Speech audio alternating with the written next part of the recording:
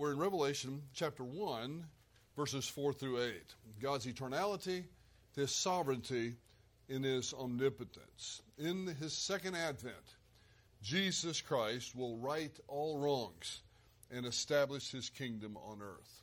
Chapter 1, verses 4 through 8, which read this way: John, to the 7 churches that are in Asia, grace to you and peace from Him who is and who was and who is to come, and from the 7 spirits who are before His throne, and from Jesus Christ, the faithful witness, the firstborn from the dead, and the ruler of the kings of the earth. To Him who loves us and released us from our sins by His blood, and He has made us to be a kingdom of priests to His God and Father, to Him be glory and dominion forever and ever. Amen. Behold, He is coming with the clouds, and every eye will see Him, even those who pierced Him. And all the tribes of the earth will mourn over Him. Even so, Amen. Verse 8, I am the Alpha and the Omega, says the Lord God, who is, and who was, and who is to come, the Almighty. Technically, these verses introduce the following chapters. The chapters about the church. Theologically, they remind us of God's eternality, His sovereignty, and His omnipotence. A point that needed to be made, considering the circumstance that John writes about. His challenge to the churches is difficult enough in chapters 2 and 3, but what he writes about the coming tribulation is so disturbing that all the readers of this text need to be reminded of something that Moses said in Deuteronomy chapter 33, verse 27. The eternal God is our refuge, and underneath are the everlasting arms. John sent this letter, as per verse 4, to the 7 churches that are mentioned in chapters 2 and 3, which are in the Roman province of Asia, which of course is modern-day Turkey. We'll study those churches in detail in the coming weeks. John, to the 7 churches that are in Asia, grace to you and peace. This is a greeting that's very typical of the Apostle Paul. What it is a greeting that includes both the Greek culture and the Hebrew culture. In the Greek culture, if one wanted to say hello, they would say something like this: Kyrie o pilo, Kyrie. Well, Kyrie is very close to the term charis, which is the term for grace. So the Christians picked up this idea, and instead of just saying Kyrie or hello, they used the term charis, or grace to you. And it's a wonderful greeting, and also peace. A Hebrew speaker would greet you with the greeting shalom. All John is doing here is he's giving a typical greeting to his brothers and sisters in Jesus Christ. Grace to you and peace from Him who is, and who was, and who is to come. This is a reference in this particular verse to God the Father, a point that we'll make in just a moment, a point that I hope to validate in just a moment from verse 5. Who was and who is to come. This, of course, is referencing God's eternality. I want to mention some things that Norm Geisler brought up about eternality. Now tonight, even though this is about eternality, sovereignty, and omnipotence, we won't mention a lot about sovereignty and omnipotence because we've done that recently. But we haven't covered the scriptural basis for God's eternality recently, and I'd like to do that. But first, quoting Norm Geisler, from beginning to end, the Bible declares that God is beyond time. That God existed beyond time is clear from the very first verse. In the beginning, God created the heavens and the earth.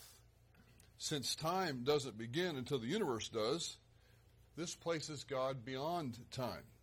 Indeed, according to Hebrews, God created times. He said in these last days He has spoken to us by His Son, through whom He framed the ages. The word ages, ionos, is not a reference to the material nature of the universe, but to its unfolding temporal periods. In Exodus chapter 3, verse 14, God said to Moses, I am who I am. And this is best taken as a reference to God's self-existence. Jesus endorsed this meaning when He said, before Abraham was, I am. As the self-existent one, before anything else existed, God is prior to time. If I might stop for just a moment, this is a very, very powerful verse in John chapter 8. Some people would say, well, Jesus is not claiming that He's deity here. The problem with that assertion is the Jews that listened to what he said certainly thought he was claiming deity because they picked up stones to stone him for blasphemy. They understood his claim. Before Abraham was, I am. And this is a shortened form of the Hebrew name Yahweh. He is claiming to be Yahweh in John chapter 8. Back to Geisler. In Psalm chapter 90, verse 2, before the mountains were born, or you brought forth the earth and the world, from everlasting to everlasting, you are God. In Isaiah 57:15, for this is what the high and lofty one says, he who lives forever. And then 1 Corinthians chapter 2, verse 7, we speak of God's secret wisdom, a wisdom that has been hidden and that God destined for our glory before time began. In Jesus' great high priestly prayer in John chapter 17, verse 5, he declared, Father, glorify me in your presence with the glory I had with you before the world began. Before the world began is before time began. Thus, Jesus is proclaiming God's timelessness. Paul spoke of this grace that was given to us in Christ Jesus before the beginning of time in 2 Timothy chapter 1, verse 9. He also spoke of the hope of eternal life, which God, who does not lie, has promised before the beginning of time in Titus chapter 1, verse 2. And then Geisler concludes, God not only created the ages, but he was also before the ages. To be before time and to have made time is not to be in time. Therefore, the Bible teaches that it was not a creation in time, but a creation of time that God accomplished at the beginning. The creator of time can be no more temporal than the creator of the contingent can be contingent, or the creator of an effect can be the effect himself. Now, one quick question that comes up, that's the end of Geisler's quote, one quick question that comes up about time was addressed by the Christian theologian philosopher William Lane Craig in one of his books about this particular subject. And he was asked, did he believe there's any time in eternity? Are we outside of time? Well, the answer to that question would be something like this, at least, and I agree with the way William Lane Craig answered it. He said, certainly we're not in time in the same way we're in time now. There won't be an earth rotating and have 24-hour periods of one of darkness and one of light. We're outside of all that. But if a philosopher, and they do, if a philosopher defines time as a sequence of events, then yes, there will be time in eternity. There will be a sequence of events in eternity. It won't be the same type of thing that we experience now when it comes to time. But even when we're in eternity, from the point of creation on, there will be sequences of events. That's how Christian philosophers would define that. The one who is, and who was, and who is to come. This title occurs nowhere else in Scripture except in the book of Revelation. This stresses two things. Who was, who is and was, and is to come. It stresses two things. It stresses God's eternal nature. Now, this is a difficult one for a finite mind.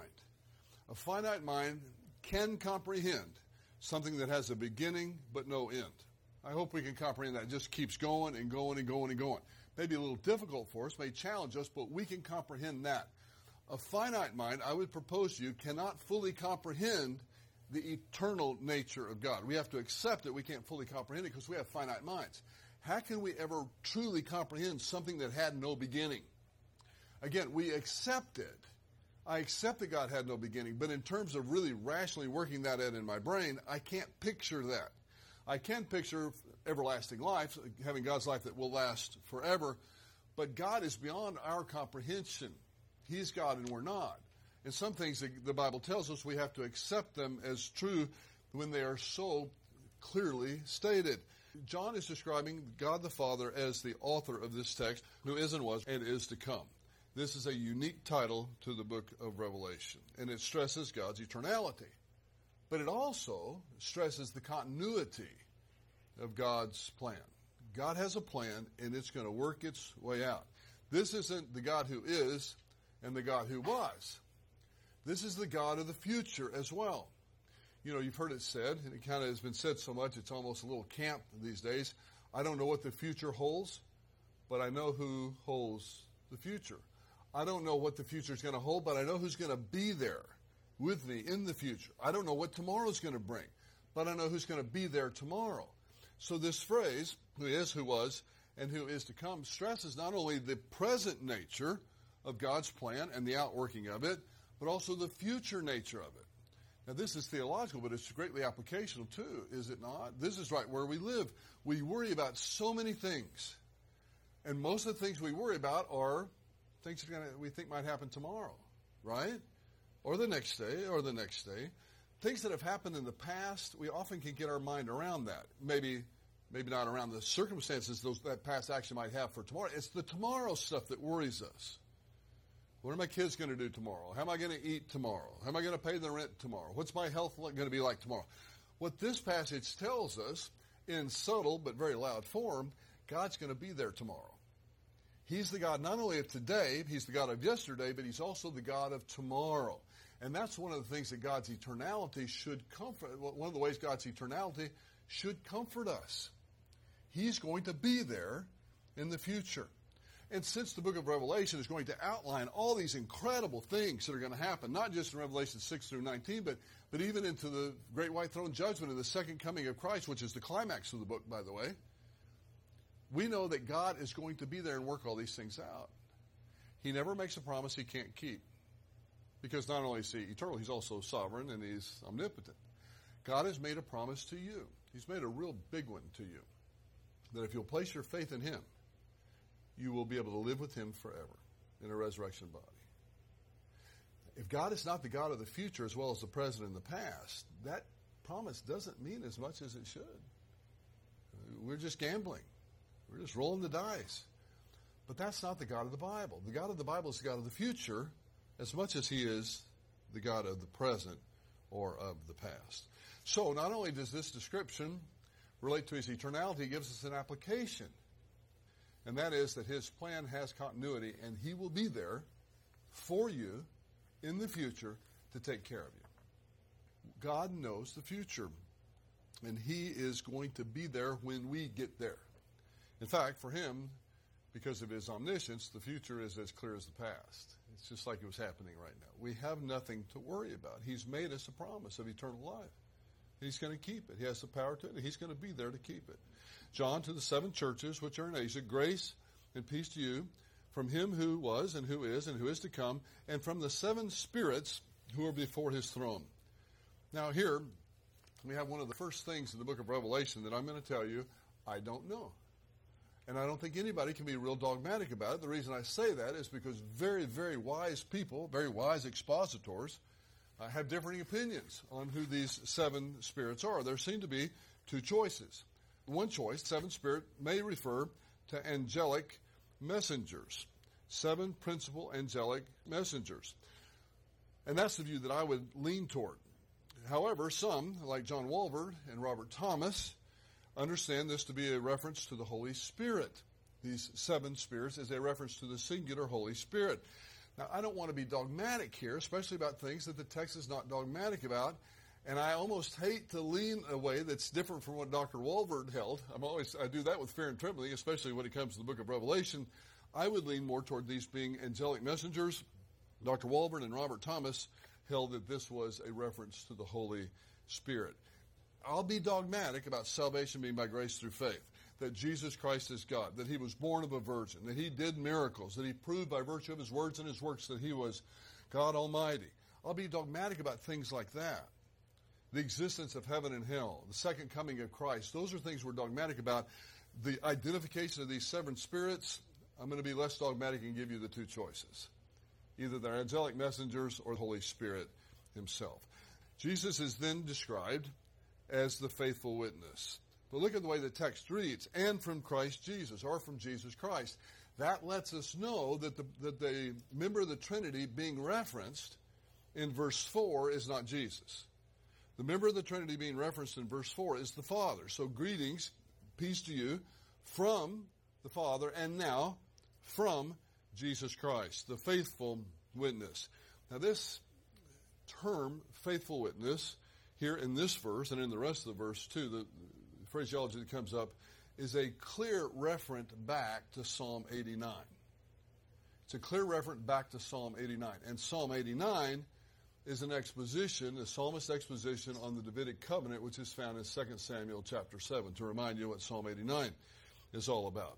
Psalm 89 verse 37 reads this way, "And it shall be established forever like the moon, and the witness in the sky is faithful."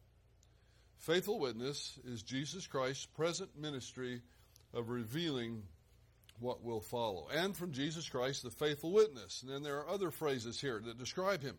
The firstborn of the dead, the ruler of the kings of the earth. Those three things are all referenced back in Psalm 89. Again, a psalm that is referencing the Davidic covenant from 2 Samuel chapter 7. You following me? Psalm 89 is a commentary on 2 Samuel chapter 7 in the Davidic covenant.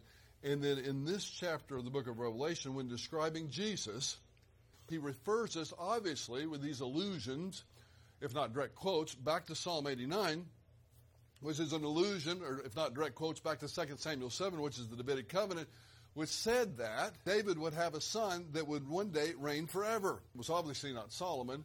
The son that would reign forever is Jesus. So what John is doing here, he's tying the Jesus that he's mentioning in this passage all the way back to the promise to David, that he would have a son that would rule forever. It's going to come up again in the very next verse, so hold that thought for just a moment. But all three of these things, the faithful witness, the firstborn of the dead, and the ruler of the kings of the earth, these all come from allusions to Psalm chapter 89. The firstborn from the dead, that's a title that looks at the culmination of his past ministry, when God raised him to new life at the resurrection. We studied that in Colossians chapter 1 when we saw that that was one of the characteristics of Jesus that Paul climaxed by saying, therefore he should come to have first place in everything.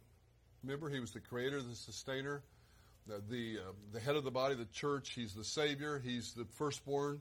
Over all creation, he's the firstborn from the dead. This is one of those titles. So this is not the only place this is used, but again, it's a reference back to the Old Testament. And in Psalm 89, verse 27, we have this phrase, the ruler of the kings of the earth, and Jesus is referred to as the ruler of the kings of the earth. What's happening here?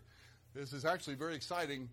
John is confirming in Revelation chapter 1 that Jesus of Nazareth is indeed the fulfillment of the promise that was given to David. And then we have his work come up at the end of this verse. To him who loves us and released us from our sins by his blood. We mentioned this morning, and I hope it meant something to you. If it didn't, if understanding just how much God loves you doesn't touch your heart, may I be so bold, and I don't mean to be unkind at all, there's something wrong with your heart. We've gone so far in the Christian life, we know so much about God, that we've lost the wonder of it all and the intense feeling that we have when we understand just how much God loves us. In John chapter 15, we looked at a passage this morning that said, Jesus loves us with the same love that the Father loved him. And now we have that repeated here. To him who loves us and released us from our sins by his blood. Those two things will always be eternally connected. His love for us and the release from sins. For God so loved the world that he gave his only begotten Son. Now that's a reference to the Father giving the Son. We don't consider sometimes the immensity of the Son's love for us as well in giving himself. The Father had to make the sacrifice of his beloved Son. The Son had to love us enough to go through with it. He loved his Father, but it wasn't that he was, I hate these people. Why are you making me die for these people? It was a coordinated effort. Both of them love us. And the Holy Spirit does too. It's just not referenced here. God loves you. And I hope you don't advance so far in your Christian life that that doesn't excite you. If it does, something's wrong with your spiritual life. You've been coasting, and we all coast from time to time. But that doesn't motivate you or excite you to know that Jesus really does love you.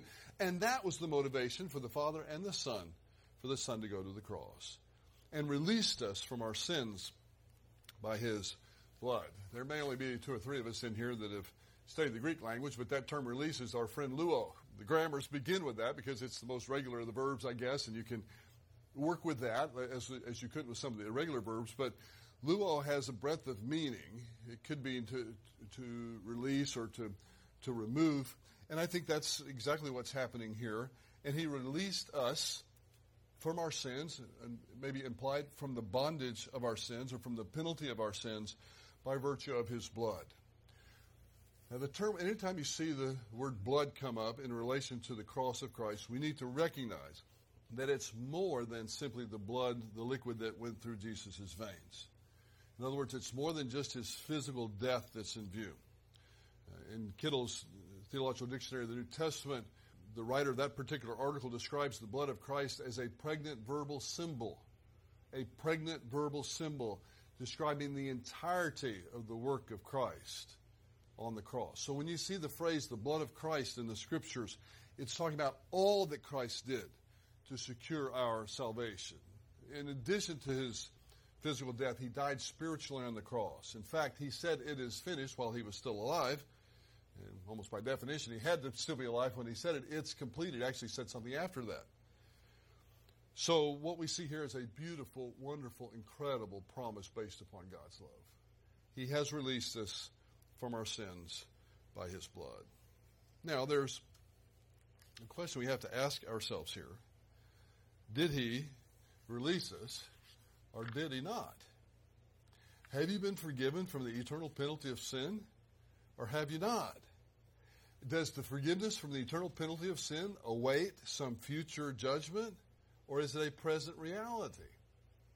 I must tell you, biblically, it is a present reality. Paul says at the end of Romans chapter 8, I'm persuaded that neither death, nor life, nor angels, nor principalities, nor things present, nor things to come, which would include any future judgment, shall be able to separate you from the love of God, which is in Christ Jesus our Lord. You don't have to worry about a future judgment. You have eternal life right now. You have the forgiveness of sins right now. It's not like later on you'll be forgiven from the eternal penalty of sin. It is a present reality, and that's something else to get excited about. So many theologians and pastors attempt to hold us personally accountable for our sins. Now, I'm not talking about the sins we commit after salvation, for which God certainly holds us accountable. I'm not talking about the kind of accountability that's mentioned in the epistles in terms of holding one another accountable. We're not talking about that at all. We're saying that they hold over us through guilt and fear the possibility that maybe this forgiveness isn't a permanent forgiveness. I forgave you today, they say, God may say, but if you do this, then I'm removing that forgiveness. You know what that is? That's motivating by guilt and by fear. And I know many of you have a Roman Catholic background, but if I could say, again, with all the love of Christ, that's the way Rome has motivated for centuries. It's a faith of fear. And if you don't toe the line, if you upset the Pope or the priest or the bishop, they may pronounce something on you. They may not give you last rites, or they hold your eternal life in their hands. And this is saying, no, Jesus has already released you. Now, either he did or he didn't. And if he didn't, then this is an untrue statement. But if he already did, then I want you to sleep comfortably tonight. I don't want you to use it as a license to sin after salvation. That's just plain foolish. Yeah, just get ready for discipline. The discipline's not going to be losing your eternal life. But you don't mock God like that. You don't just behave any way you want to behave and not be disciplined.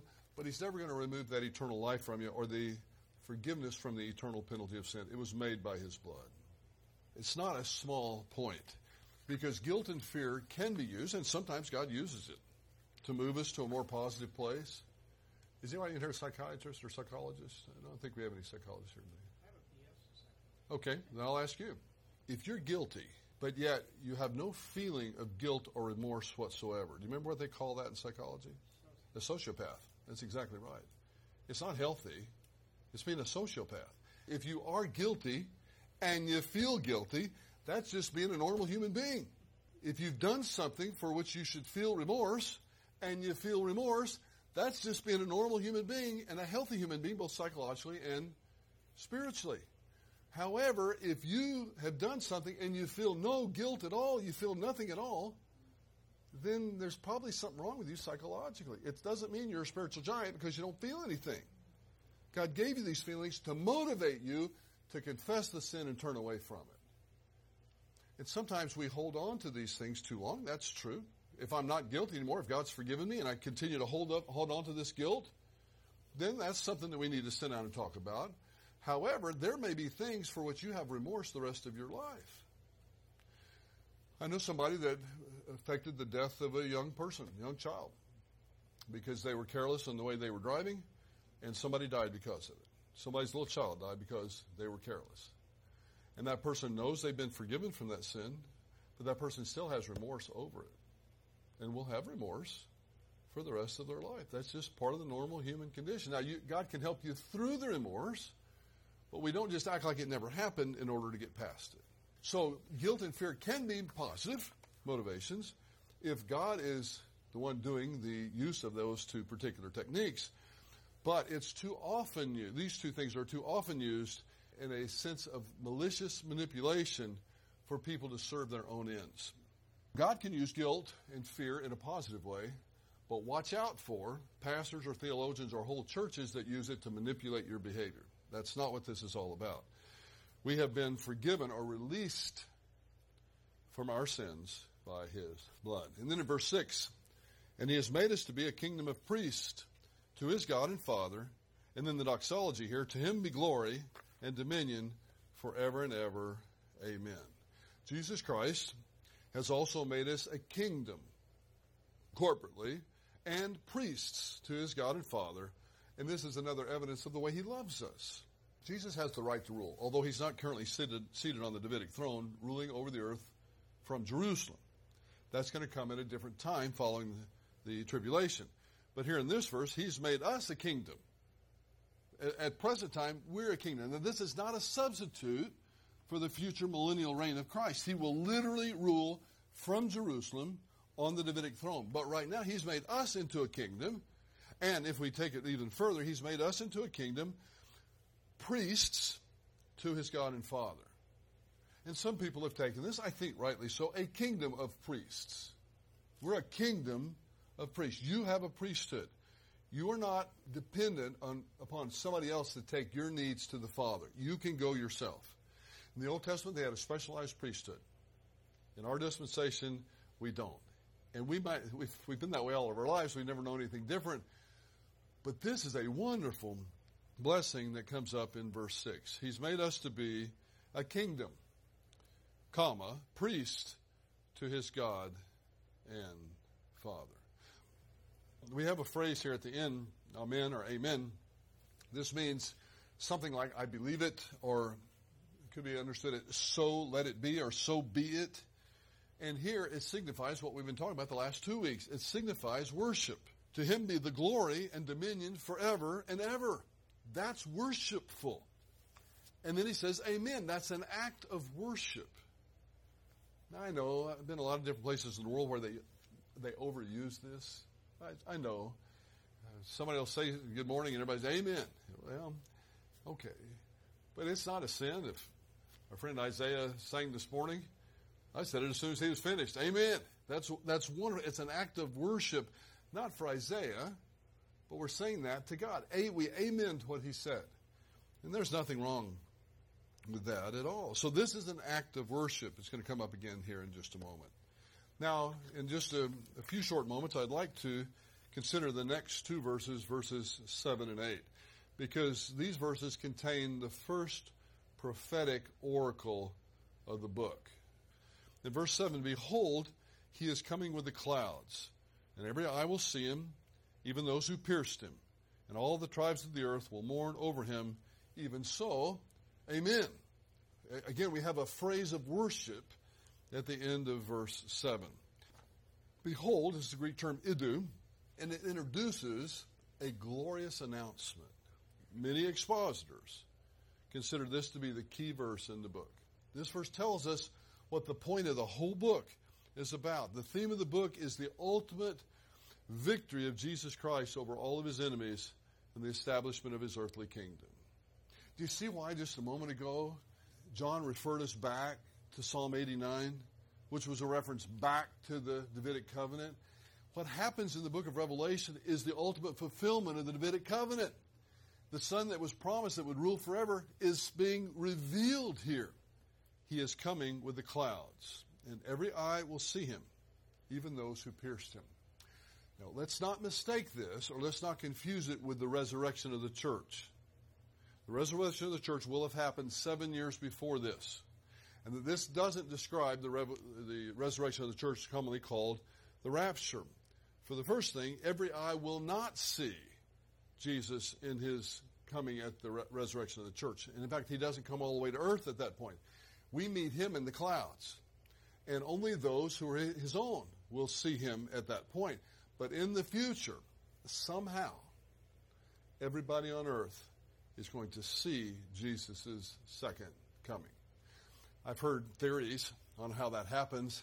Perhaps he starts in the heavens and then circles the earth several times where everybody could see him. I don't know how it's going to happen, but I know it's going to happen. That every eye on earth at the second advent, the culmination, the fulfillment of the Davidic covenant, at the second advent, every eye will see him. And then in verse 7, again, what a phrase, even those who pierced him. Now, this is a reference back to Zechariah chapter 12, verse 10. It's probably not limited to the Jews that were involved in the crucifixion of Jesus. Now, the Romans crucified him, but remember there was a group of Jews yelling, "Crucify him, crucify him." Certainly, those Jews are in view. But it seems as though all the enemies of God are in view at this point. They're all lumped in with this phrase, those who pierced him. Listen to Zechariah chapter 12, verse 10, the passage that is obviously being referenced here. In that passage, it says this, "They will look upon me."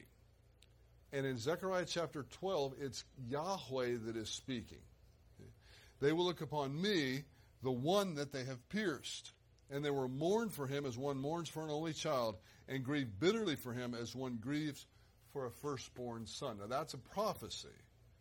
And the writer, John, in Revelation, picks up that prophecy again. There's one interesting thing here, if I might take a slight detour, just a very slight, very temporary detour. I love Jehovah's Witnesses. The reason I love them is because God loves them too. In fact, oftentimes they'll come on our street here and they go door to door. They won't come and talk to me. It'd be counterproductive for them. I understand. It's no problem. But recently I told them they were all parked, their cars were halfway on the street. I went over to them and they thought I was going to run them off. But I said, no, why don't you all park your cars here in the parking lot? You don't have to park it out there on the street. And if you get tired of talking to people over there, come talk to me. I'll be happy to talk to you. I'd love to talk to you. And they were so stunned, but they did it. And they were, hey, because I had a bunch of little kids with them. They didn't want them running around the street. I love them, but one of the things that they're so confused about, several, the gospel is one, but the deity of Christ is another. I asked a Jehovah's Witness this one time, and it really turned the light switch on for them. If you go back to Zechariah chapter 12, it's clear that Yahweh, or Jehovah, is the one that's speaking there. They will look upon me that they have pierced. And it's clear that that's Yahweh speaking. But when you get to John chapter 19, verse 37, John ascribes that to Jesus in the crucifixion. They will look upon the one that they have pierced in John chapter 19, verse 37. John says it was fulfilled in Jesus. Do you see the link between, and why I would bring in Jehovah's Witnesses up with respect to this? In that passage, in the John chapter 19 passage, John is, again, going back to the Old Testament, a reference to Yahweh, who is God, of course. Yahweh is the one that's pierced. In John chapter 19, it's Jesus that's pierced. It's really tough not to understand Jesus as Yahweh. You follow?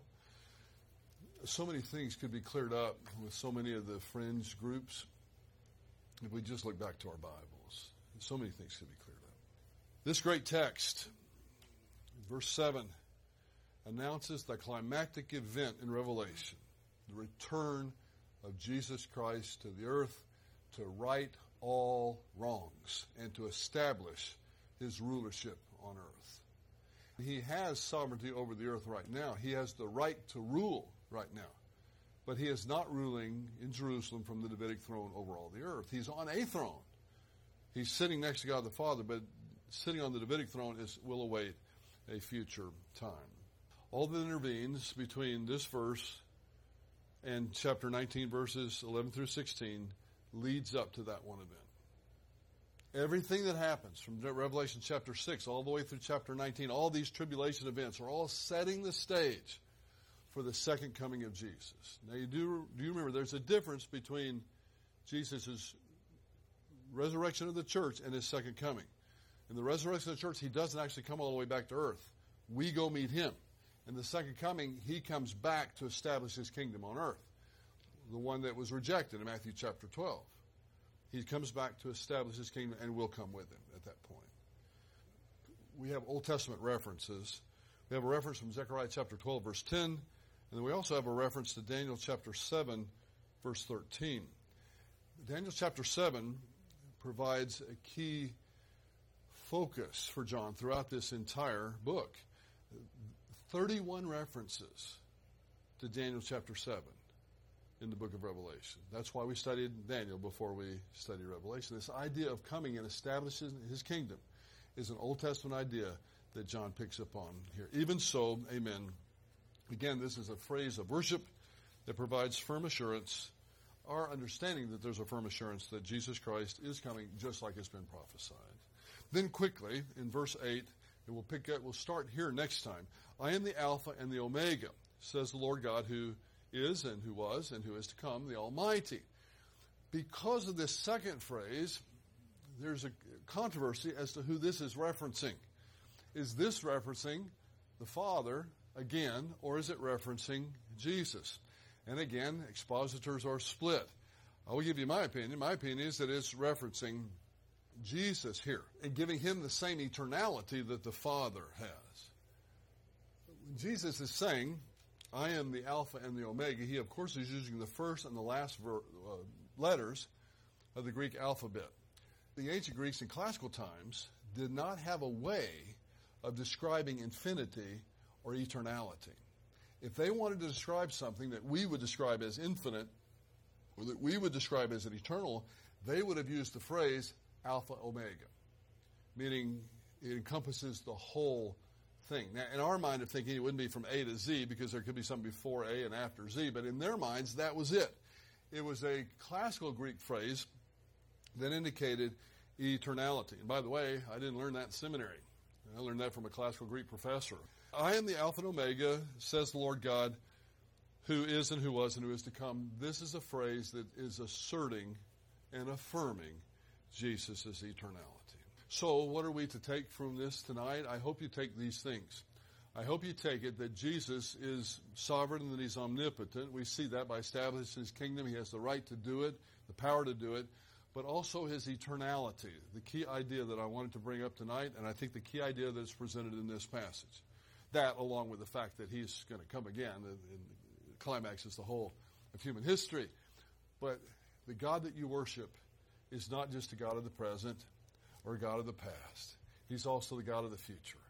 And whatever tomorrow brings, you need to know that when you wake up in the morning, Jesus Christ will be there with you.